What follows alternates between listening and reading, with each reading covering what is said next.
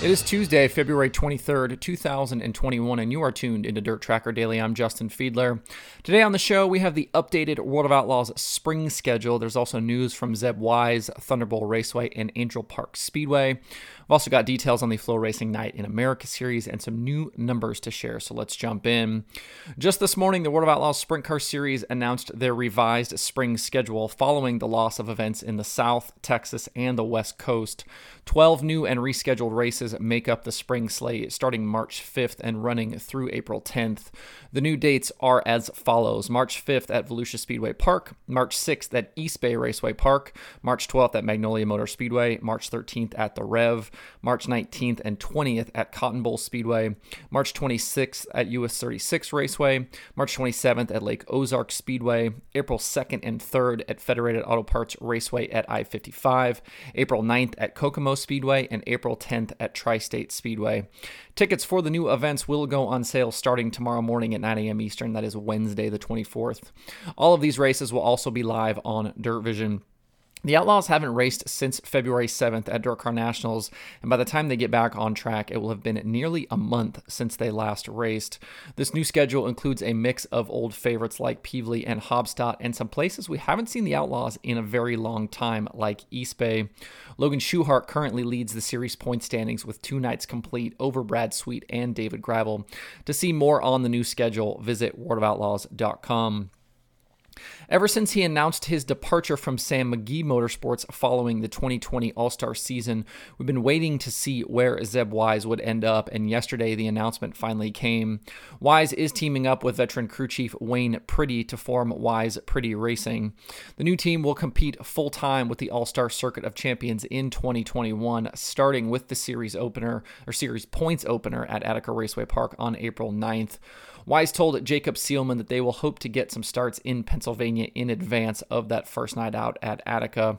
Priddy has worked with a number of drivers in his career and was most recently part of the Boffman-Reitzel team, working with Aaron Reitzel, Josh Boffman, and Ian Madsen. Driving for McGee in 2020, Wise ran the full All-Star schedule, finishing 3rd in the standings and winning Rookie of the Year. He had 3 top 5s and 19 top 10s in 44 attempts with the All-Stars, with a best finish of 2nd at 81 Speedway in June. Wise also has 8 World of Outlaws attempts in the last 2 seasons, along with a 5th place finish in the 2019 USAC National Midget standings. He's also a multi-time USAC National Midget winner as well.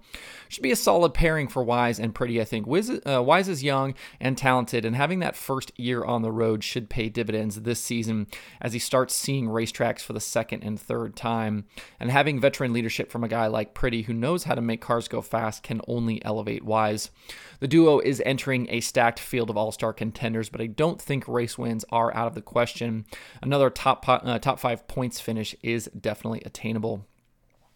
I missed this a few days ago, but I wanted to double back and talk about it. We got more details back on Friday last week about Flow Racing Night in America, which is their new midweek super late model series that will race 10 times in 2021.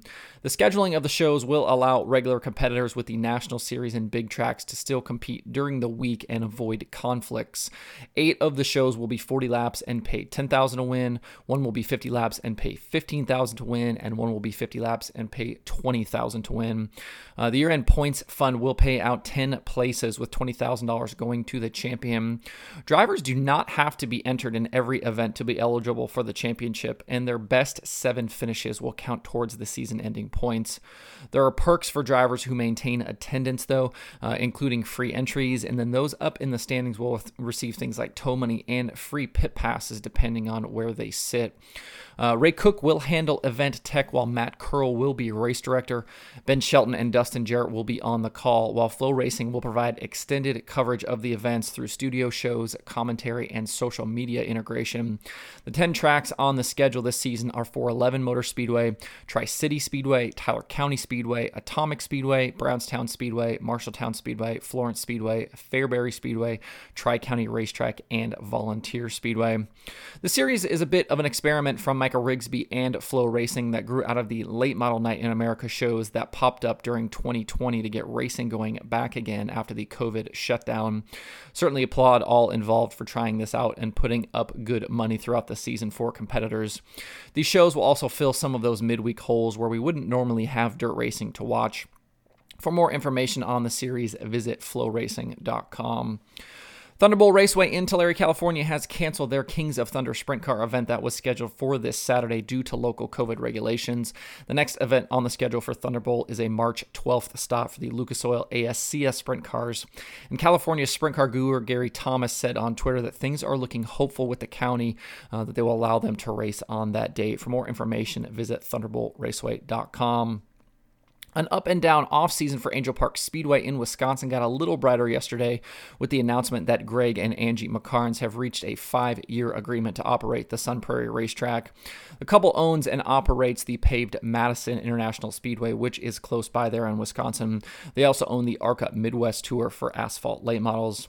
They're currently planning a 10-race schedule at the track in 2021, including USAC National Midgets, the All-Star Circuit of Champions, IRA Sprint Cars, and local and regional racing.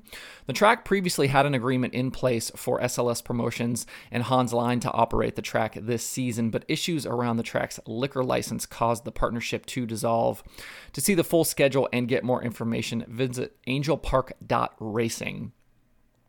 I made a few additions to the analytics section of DirtTracker.com in the last 24 hours.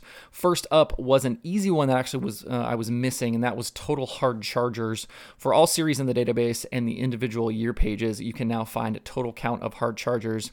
I need to add hard chargers to the individual driver pages, so stay tuned for that. So for example, over the last 206 World of Outlaws Sprint Car Series races, Logan Schuchart and Sheldon Haudenschild lead the way with 19 hard chargers apiece. If you don't know, the hard charger is given to the driver that advances the most positions from the start of a feature to the finish. The other new categories I've added are a little deeper, and we can start really digging into the power of the DirtTracker.com analytics database. These new stats are efficiency numbers for top 5s and top 10s, effectively how often you finish in the top 5 after starting top 5 and how often you finish top 10 after starting top 10. This is available for all series in the database, the World of Outlaws Sprint Cars and Late Models, Lucas, All-Stars, Chili Bowl, and the 3 USAC National Series. These aren't available for individual seasons yet or on the driver pages, but will be soon. So to give you an example, in the last 56 Lucas Oil Late Model Dirt Series races, Jimmy Owens has 37 top 5 starts, and those have led to 28 top 5 finishes. His top 5 efficiency is about 76%. And in the last 99 All-Star Circuit of Champions races, Aaron Reitzel has 73 top 10 starts, which have led to 60 top 10 finishes, which is an efficiency of 82%. These numbers start to show us who can capitalize on good starts, and we can take numbers like these even further. My next idea is to start looking for value from drivers and finishes and who is able to make the most of starts further back. Stay tuned for those stats in the future. We'll go deeper with some conversations on some of these numbers on the show kind of in the coming days and weeks, but feel free to start perusing them. Let me know what you think. You can find all of these numbers and a whole lot more at dirttracker.com/analytics. There's nothing on the streaming schedule today except Flow 24/7 over at Flow Racing. To see the full daily streaming schedule with links to watch, visit dirttracker.com/watch tonight. That's it for the show today. Hope everyone has a good Tuesday. You can find Dirt Tracker Daily on Apple Podcasts, Spotify, Stitcher, or where you get podcasts. Please subscribe and leave a review. You can also watch the show every day on YouTube and Facebook. Those likes and subscribes on YouTube are appreciated as well. You can email the show at info@dirttracker.com. I do check those every single day. You can follow Dirt Tracker on Twitter, Instagram, Facebook, and TikTok at Dirt Tracker. You can check out the website for all kinds of cool dirt racing stuff by visiting dirttracker.com. If you'd like to get email updates from Dirt Tracker, you can sign up at dirttracker.com/newsletter. You can follow me personally on Twitter at Justin_Fiedler. Thanks everybody for tuning in. We'll see you tomorrow for more Dirt Tracker Daily.